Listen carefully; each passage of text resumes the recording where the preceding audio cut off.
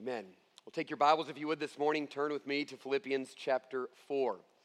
Philippians chapter 4. If you're a guest here with us this morning, it is our normal habit to walk through books of the Bible. We are walking through the book of Philippians and coming quickly to the end. We are this morning in Philippians 4, verses 6 through 7. A very familiar passage of Scripture where I have been very excited about sharing with you this morning a text which I think will be, if we hear it and receive it, quite helpful for us today. You know, one of the great passions of my life and one of the reasons I think God has called me into pastoral ministry is to help people to discover this simple truth, that there is no area of our lives in which the gospel does not have something to say. There is no area of our lives in which the gospel does not have something to say. The gospel is not simply good news for our future. Listen, the gospel is good news for our present. The gospel is good news of great joy, and it is not that all of that is reserved for us in heaven. Certainly the fullness of that is reserved for us, but the gospel is good news of great joy right now. There are too many people who have believed that they have received the gospel while at the same time have only received a message for the future, and it has not affected their daily lives. And I want you to know this morning that when the gospel is truly received, new life begins that moment. If anyone is in Christ, he is a new creation. Old things have passed away. Behold, all things have become new.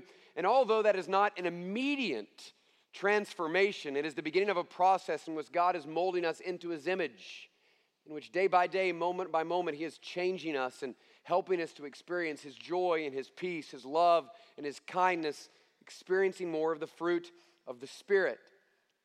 The truths of the gospel should be changing us moment by moment. Because of that, it should be no surprise to us in a book like Philippians, which is so gospel-centered, which is really pleading with the church to gather together in a gospel partnership. Philippians 1:27, striving side by side for the faith of the gospel, a book in which Paul, in more than any other book, is constantly pointing us back to the word gospel, gospel. It should be no surprise to us, knowing the practical implications of the gospel, that it is in this book that Paul gives us maybe some of the most practical instruction of all. It is in this book in which Paul speaks to one area of our lives in which I would venture to say, to some degree or another, every single one of us battle. It is the battle of anxiety. I'm sure you're aware of this, but we live in a world plagued by anxiety. Surveys tell us that 77% of people in America struggle with some physical symptom which is caused by stress. They're called psychosomatic symptoms. They are real physical symptoms that are not caused by real physical problems. They are real physical symptoms caused by emotional problems, most of them caused by stress. Do you know that we spend, as Americans, $201 billion a year on mental health medications? Surveys also tell us that 25% of Americans, 1 out of every 4 Americans, is taking some medication in order to deal with anxiety. And most surprising to me, this just came out at the end of last year, I read an article that said 30% of American teen girls have an anxiety disorder. 30% of American teen girls have an anxiety disorder. And I would say there is probably a correlation between the amount of anxiety we have and the amount of social media that we're involved in. The truth is how connected we are has a lot of positives. It has a lot of negatives as well. And I think the constant message that it is pouring into our lives is not giving us more peace. It is giving us more anxiety. We live in a world plagued by anxiety. But think about this with me. Doesn't it just make sense that in a world that is paralyzed by anxiety, there should be one group of people obviously unanxious, conspicuously unanxious? Doesn't it seem that those who have received the message of good news of great joy, the promise and the hope of eternal life, the awareness that God is working all things according to the counsel of his will, Ephesians 1, the God who is working all things for his glory and our good, Romans 8, wouldn't it just seem that the people that have that message who have been changed by that news would be a people remarkably unanxious. But you know as well as I do, there doesn't seem to be a massive difference between those in the church and those outside of the church in the way in which we're battling anxiety. And that's exactly Paul's point in Philippians 4. He's talking us over and over about the message of the gospel and then comes to Philippians 4 in a very practical manner and addresses in a very matter-of-fact way the issue of anxiety. If you're there at Philippians 4, say amen. Listen to what it says in Philippians 4. I'm going to start in verse 4, which was our text for last week, and read through verse 7.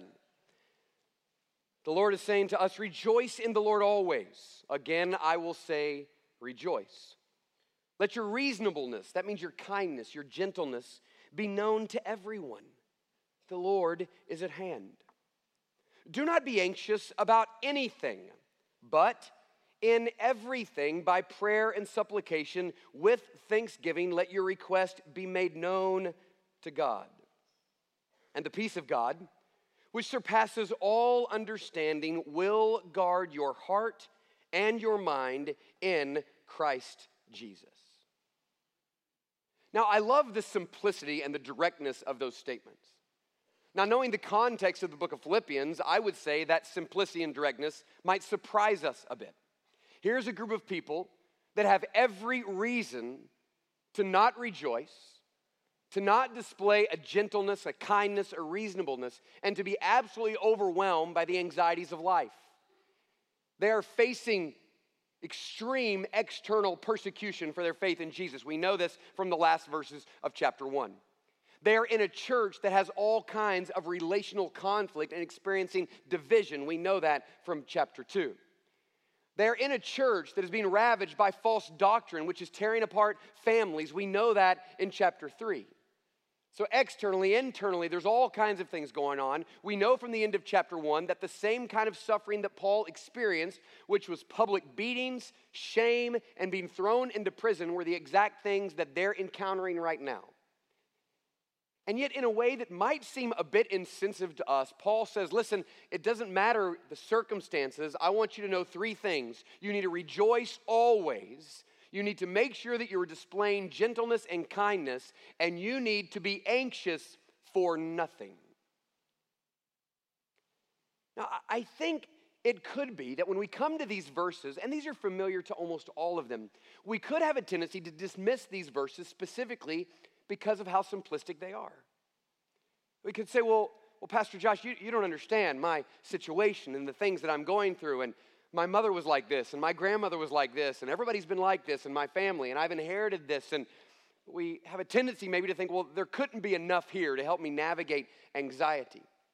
But maybe, listen, maybe, I'm going out on a limb here, maybe the God who created you and knows you better than you know yourself and understands you better than any psychiatrist or psychologist could ever know you, maybe that God really believed that the most helpful thing would be the simplest thing. Could it just be that everything that we're reading and all that we're trying to discover about the nature of anxiety is just making our anxiety worse? I mean, I can give you testimony to this in my own life. I've spent a lot of time learning about stress and anxiety and adrenaline, research for other people, and just trying to understand how this all works. And one of the things, this guy's really laughing, one of the things I've read a lot about is the effect of adrenaline on our lives, that as we are anxious and stressed, that our adrenaline increases, and we get into this heightened adrenaline, which is a God-created response to something terrible, but we often have it when something not that terrible is going on. And then I was reading about all the symptoms of adrenaline, so you can start to discover it. And one of the things is your hands get really cold, and there's all these physical symptoms. And so what happens is you're trying to keep your adrenaline down, then your hands get cold, and you start to freak out because your hands are cold. Then you're trying to think about what you can do to get your adrenaline down, and in the midst of that, your adrenaline gets higher. And I just wonder if maybe all of that overthinking is making things just a tad bit worse. What if God not only gave us a command to not be anxious, which it is a direct command, but what if he gave us a simple process that when applied to our life, not only leads us to greater Christ-likeness, but actually does help us win the battle for anxiety? What I want to say to you, I think that's exactly what God is doing in Philippians chapter 4. So can I plead with you this morning as we walk through this simple process? I believe God has given us a 4-step process directly from verses 6 and 7 to help us know how to battle anxiety. I want to plead with you to write this down. And if you're sitting by somebody who's not writing this down and you know they struggle with this, just nudge them. Give them a pen, a highlighter, a mascara, something, and tell them to write this down, all right? I want to walk us through this process of battling anxiety directly from Scripture. The first point is this. Listen, see anxiety for what it really is. See anxiety for what it really is. We have to start here. This really matters. Because once we come to understand that there is a part of anxiety in really the very root that has a positive to it, it just goes a little bit too far. Look at the word there. He says, do not be anxious about anything. Now, that word anxious is where we start to discover what it is that Paul actually means, because this word is used throughout Scripture in two different ways. One is a positive and one is a negative, the exact same word. As a matter of fact, Paul has already used it in Philippians chapter 2 in a positive manner. In Philippians 2, 19 and 20, Paul says this about Timothy. I hope in the Lord Jesus to send Timothy to you soon, so that I too may be cheered by news of you. Philippians 2:20. For I have no one like him who will be genuinely concerned for your welfare. Do you know that is the exact same word that Paul uses in Philippians 4:6 when he says, do not be anxious. Timothy is genuinely concerned for the welfare of the believers in Philippi. And the reason they long to see Timothy come, and the reason Paul eventually longs to see Timothy there, is because Timothy has a genuine concern for the believers in Philippi. It is a very positive statement, but it's the exact same word that's being used. Paul does it in 1 Corinthians 12:25.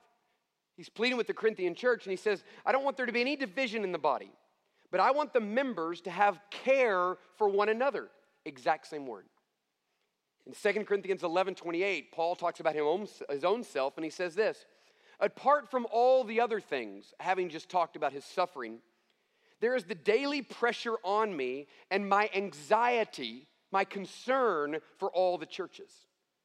Paul says, I have this external suffering that I'm going through, but what's even more difficult than that is I have this constant weight in my heart where I feel for the people in the church. Listen, we have testimony here from Paul and from Timothy that a pastor that is called by God, walking in the Spirit of God, is always feeling a deep concern for the people of God. And what it reminds us of is this. It is not only good, but it is right and godly to be deeply concerned with certain things in our lives. There are areas in which we should be concerned with. Godly people are concerned about important issues. You know, I think we think sometimes that the opposite of anxiety is kind of this carelessness or apathy. And I won't describe it, but we can put this caricature in our mind of a person who nothing bothers. They're just not bothered by anything. They're very laid back and nothing seems to faze them. And what I would say is this, that's not exactly the opposite of anxiety. That's not exactly the model of what we're going for, because the truth is Paul knows that there are some issues that we need to be deeply concerned with. You need to be concerned with the spiritual health of your family, your spouse, and your children. You should feel this deeply. You should feel deeply the responsibility to lead your children to trust and follow Christ as much as you can. You should feel deeply for the spiritual well-being of your spouse. You should feel deeply about your finances, and you should be concerned that you're using them in a way that honors Christ, because you will give an account for the way in which you spend your money. And right now, the way you spend your money is a direct reflection upon your heart. And so if you're not being wise with your money, it is revealing something about your heart that should concern you. You should be concerned about your diligence in school or your diligence in work. You should be concerned by the state of our nation. You should be concerned even in many ways about your own physical health, doing everything you can to make sure you're eating right and exercising and taking care of the body that God has given you. All of these are absolute legitimate concerns. And there are some people who are not concerned enough. That maybe because of their disposition, that nothing seems to bother them. But I want to tell you something. The fact is that godly people care deeply about a lot of issues. And you should be deeply concerned about the things in your life. I always think about a situation a few years ago when Andrew and I were moving from one house to another. We have I believe, lived in 4 houses in our married life, and 2 of our moves, one of them was when Andrea was 7 months pregnant. The other one was she was 9 months pregnant, meaning that we moved into the house and 4 days later we had a baby. My timing has always been impeccable in these things. And I remember in our first move that she was 7 months pregnant, and we had a date in which we needed to be out of the house, and it was getting closer and closer. I was in an extremely busy season at the church, and here she is with 2 little kids, I believe, at the time, and another one that was about to appear. And I came home one night, and it was kind of had reached that point where it was feeling a bit overwhelming. And I, in my calming and reassuring way, because I have such that gentle, calming spirit about me, I looked at her and I said, "Honey, just don't worry. It's all going to get done." And she looks at me and says, "Yes, because I'm going to do it." She was right. I had this thought that it was all going to get taken care of, and it was, because she was going to work really hard and do it. That's a situation in which I might have been able to demonstrate a little more concern than I did. There is a reason to have right and good and godly concern. But here's the question. What is the difference between good, godly concern and ungodly anxiety? Because Timothy had good, godly concern. But Paul's using the same word to preach about an ungodly anxiety. What is the difference? Here it is. Listen carefully. Anxiety is your concern without God in the picture. Anxiety is your legitimate concern without God in the picture. Anxiety is when you see all of your concerns, but you do not see God. That's the reason I would define anxiety like this, and I would encourage you to write this down. Anxiety is a godless preoccupation with the concerns of life. It's a godless preoccupation with the concerns of life. The root of anxiety almost always is legitimate, godly, right concerns that you're thinking about without God in the picture. They are a godless preoccupation with the concerns of life. Think about that definition with me. Anxiety is godless. It's godless. Because it is assuming that God doesn't care. It is assuming that God is unconcerned. It is assuming that God is unloving. It is assuming that God is not aware of what's going on, or if he is aware, that God is unable to take care of what concerns you. When throughout Scripture, over and over and over, there are the promises that God knows what is going on in your life. He is aware of what's going on in your life. He is navigating things in your life for his glory and his good. These are absolute promises, meaning that our anxiety is godless, because it doesn't put God in the middle of our concerns. It's a godless preoccupation. You see, think where a concern turns to an anxiety is when we obsess over it, when we're consumed by it, when we're nervous about it. One of the words that's often used to refer to this is to brood, kind of this idea of fretting or agonizing, that this concern begins to consume us and it begins to take over us and it begins to manifest itself in physical issues. Why? Because it's so deep and heavy within us. It's godless and it's a preoccupation. It's an unhealthy preoccupation, but listen, it's rooted in the concerns of life. A godless preoccupation with the concerns of life. These are probably legitimate things. You should be legitimately concerned about your finances and your work, your family, your friends. But when those concerns begin to overwhelm you, when they begin to take over your emotions and your mind, and you are not seeing God in the middle of a picture, your general concerns that are good and right have turned into anxiety because God is not in the middle of them. And that's why Paul commands us against it. Now listen very carefully, because anxiety is not simply a bad disposition. It is not simply something you inherited from your mother or father. It is not simply a bad habit. It is not just simply a mental issue that needs to be medicated. There may be a season for that. It is, listen, a sin. And here's the great news. If we can call it what it is, there's hope. There's hope. If this is something you just got from your mom and everybody else has already had it, I don't know if there's much hope for you. But if this is something that is a sin, Jesus Christ died and shed his blood that every sin might be overcome by the power of the Holy Spirit. So if we can call it what it is, we can also believe that there's hope for it.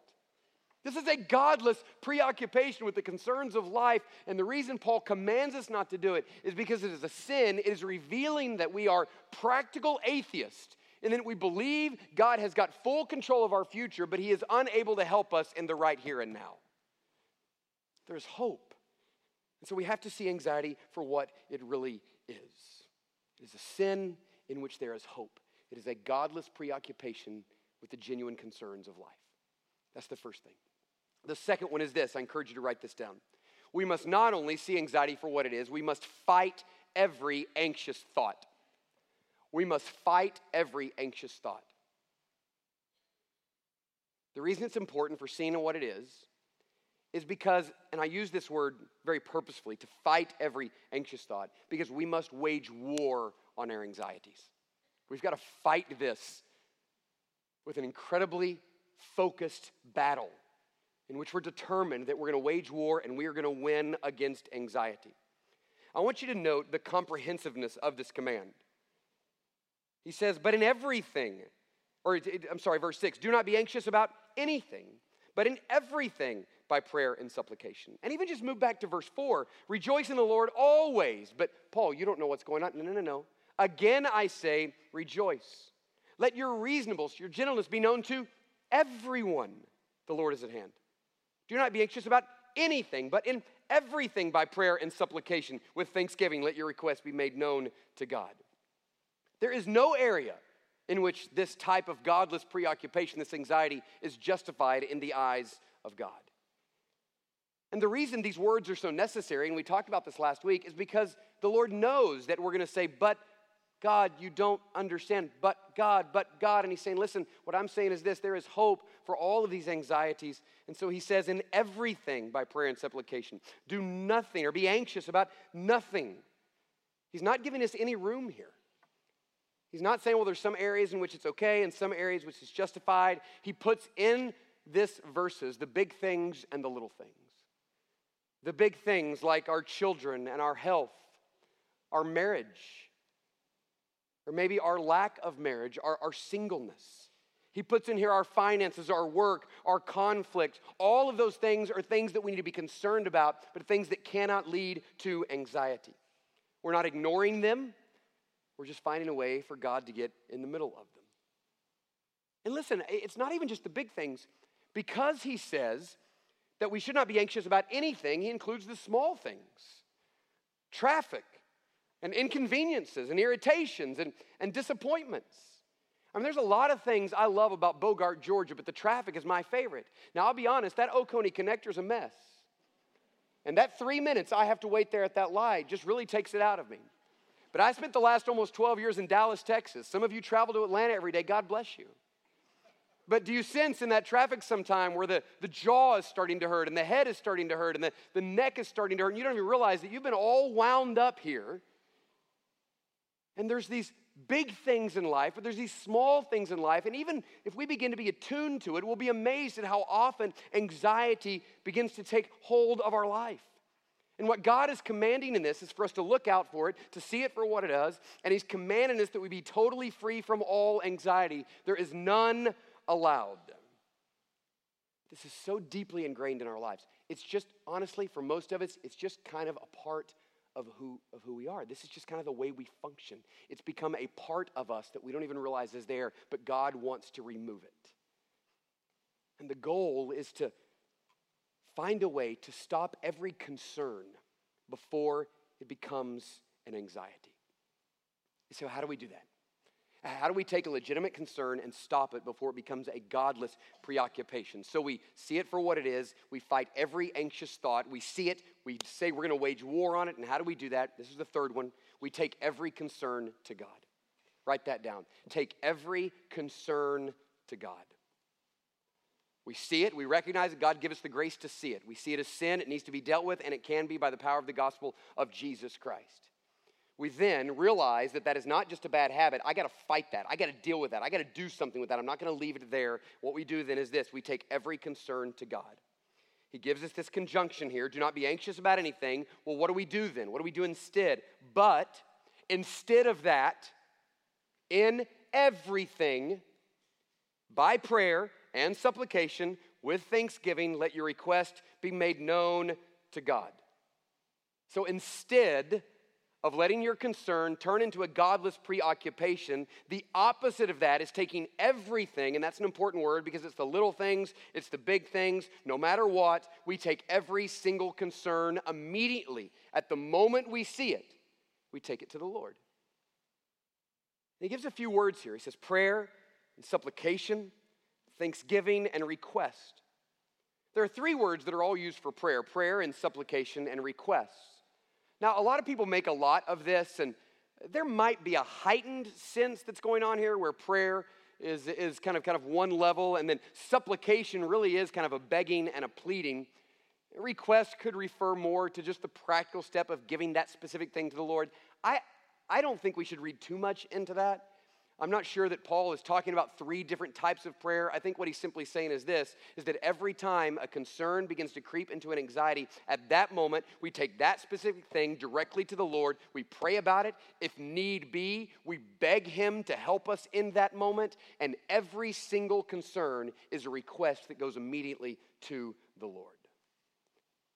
What he's saying is this, is that I want you to get into the habit that every single time a concern begins to turn into an anxiety, when that brooding happens, when that preoccupation happens, it is at that very moment where you choose by faith not to entertain it, but to fight it with the power and grace of God by taking every single one of them to the Lord. You say, well, Josh, how is prayer the antidote to anxiety? Listen to this. This is good. It's because prayer puts God back in the middle of your concern. You see, what happened with your concern? What happened with your concern is you begin to think about your concern, but you didn't think about God. As a result of that, you started waiting to figure out how you're going to figure all this out and navigate this. You begin to be overwhelmed and anxious, when what prayer does immediately, as the moment that concern comes up, is it puts God right where he's supposed to be, which is in the middle of your concern. You put the sovereign God of the universe, who loves you more than anyone else loves you, who knows you better than anyone else knows you, who already has everything mapped out for you for your good and his glory. You say, at this moment, I'm going to get God right back in the middle of this. And the only way we get God right back in the middle of it is to take it to him in prayer at that moment. The goal is to get God right in the middle of your concerns. You are taking it to the Lord, who cares about you, who knows you, who hears you, and who is controlling all things. You know, I think we can learn a lot from the Psalms of Lament. Do you know that a third of all the Psalms are Psalms of lament? A few years ago, I did an entire sermon series, 13 weeks, on the Psalms of Lament. People were really encouraged. It was great. But here's the reason I did it. Listen, does it say something about the nature of our lives that a third of the Psalms are lament? This is why I don't understand why in the church we're always supposed to act like everything is okay and nothing bothers us and we're never hurt and we're never discouraged. Because a third of the Psalms are Psalms of lament, where literally you read half of them and you think, David has some serious issues going on here. Like, this guy gets in a really dark place. But listen, do you know this? Every single Psalm of lament except for one, and I could give you a reason why there's not that one, but listen, every single Psalm of lament begins with this thought that God is against me, that God has forgotten me, that everyone is against me, and every single one except for one ends in a resolution where exactly what he thought, his mind had been changed by the end of the psalm. Don't look, but write down Psalm 13. It's a perfect example of this. It's one of the best paradigms for a lament. And here's what it shows us. These thoughts come into my mind. I'm done. Everybody's against me. I can't make it. My enemies are going to win over me. What does Paul do? He begins to speak the truth to himself. He begins to take this thing to the Lord. And by the time he's done praying, he's already changed his mind. He's not schizophrenic. He put God in the middle of his concern. And there's something about even talking this through. As you're talking this through, you start to realize that the words that are coming out of your mouth are godless. And you begin to speak the truth to yourself. And you begin to take these things to the Lord in prayer. And David, without anyone counseling him, has received help from the wonderful counselor who is Jesus Christ. He is a wonderful counselor, that as he is talking about all of the difficulties and pain in his life, he's speaking these things out loud. He's then hearing himself. He's then taking these things to the Lord in prayer. He's speaking the truth back to himself. And by the time he gets done praying, he has resolved this issue in his own heart. That's what the Psalms of Lament teach us, that you can take these things to the Lord in prayer. And you battle them. And in the midst of that battle, God uses this process of speaking to the thing, taking it there, then speaking the truth to ourselves and giving it to the Lord. It is that process which God uses to sanctify us, to remind us of the truth, and to remove our anxiety and simply allow it to be a good, godly concern. And look at what he says. He says, in everything by prayer, look at verse 6. With thanksgiving, let your requests be made known to God. Now, here's what I think that means. I don't think it means that in your prayer you're giving thanks. We should give thanks. Absolutely, that's a part of prayer. I don't think that is what he's saying here. I don't think he's saying that a part of our prayer needs to be a lot of thanksgiving, reminding ourselves of all the things God has done. That's great, we need to do that. I just don't think that's the point. I think it's a little bit more subtle than that. When Andrea was diagnosed with stage 4 cancer about 5 years ago, it was amazing the people that just kind of came out of the woodwork and people from our church and our neighborhood that offered to help us. I got a knock on the door one day. I was home, and a guy from our neighborhood came by. I knew him. He didn't go to our church, but I knew him. And he said, listen, I've been trying to think about what we could do for you, and this was the middle of July, and I don't know what to do. The only thing I know to do is I just want to take care of your yard the whole time that Andrea is sick. Now, this was both good and bad. I knew this guy, and he's not the kind of guy that looked like he could take care of my yard. I'm not trying to stereotype. I'm just saying, if you wanted your taxes done, this was your guy. If you wanted your yard to look great, he wasn't my go-to guy for the yard, okay? So when he came and offered, I wasn't super confident. By the way, he ended up paying someone to do the yard. It was wonderful. But you know what I did? I just thought this is not a moment to argue with this because, listen, I knew this guy well enough to know that if he said he wanted to take care of something, he was going to take care of something. So I didn't argue. I didn't debate. I just said, I can't tell you what a blessing this is. Thank you. And he left and the yard was taken care of. Here's what I think God means when he says we go to the Lord with thanksgiving. We take our concern, we take it to the Lord, and we say thanks before it's even taken care of because we know the person who's made the promise.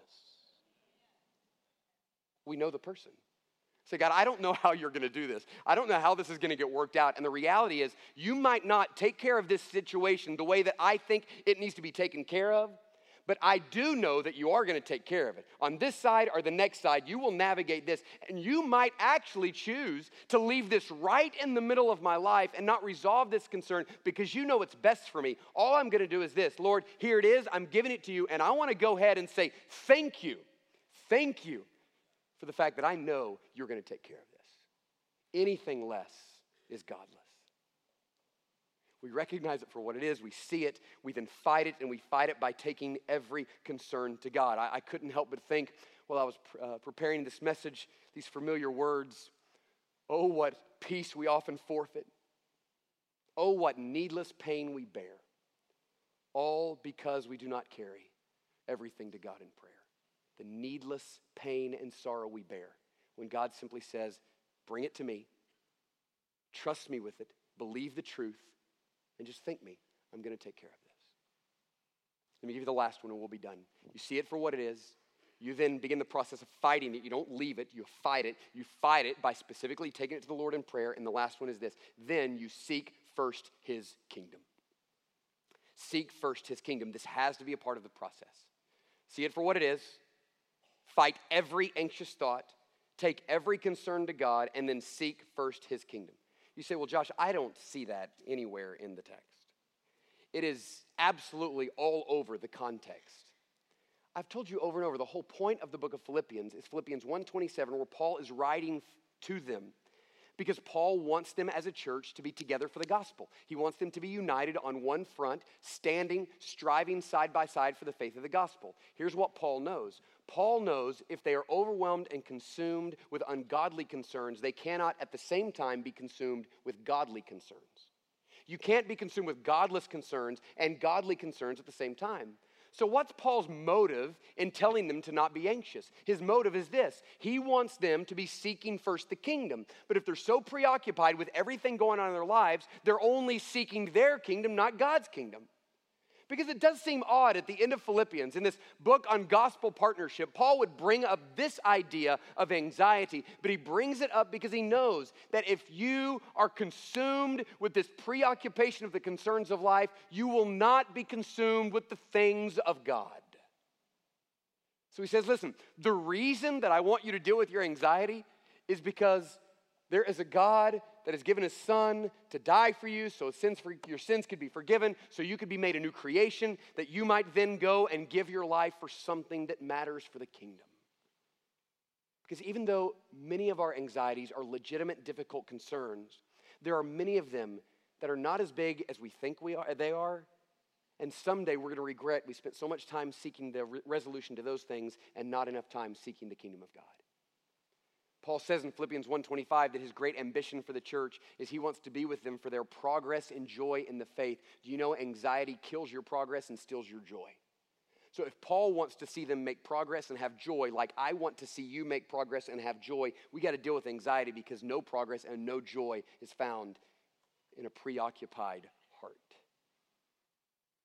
I think about Matthew 6 where Jesus talks about anxiety, and he says, don't worry about your life and what you will eat and what you will drink and what you will put on your body. And at the end of that, he says in Matthew 6:33, but instead of that, instead of being concerned for all of those things, seek first the kingdom of God and his righteousness, and those things will be added unto you. You see, the problem is not that it's just causing you physical symptoms. The problem is not that it's just annoying to everyone around you. The problem is not that it's consuming you. The problem is even deeper than that. It's that it's keeping you from doing what God really wants you to be doing.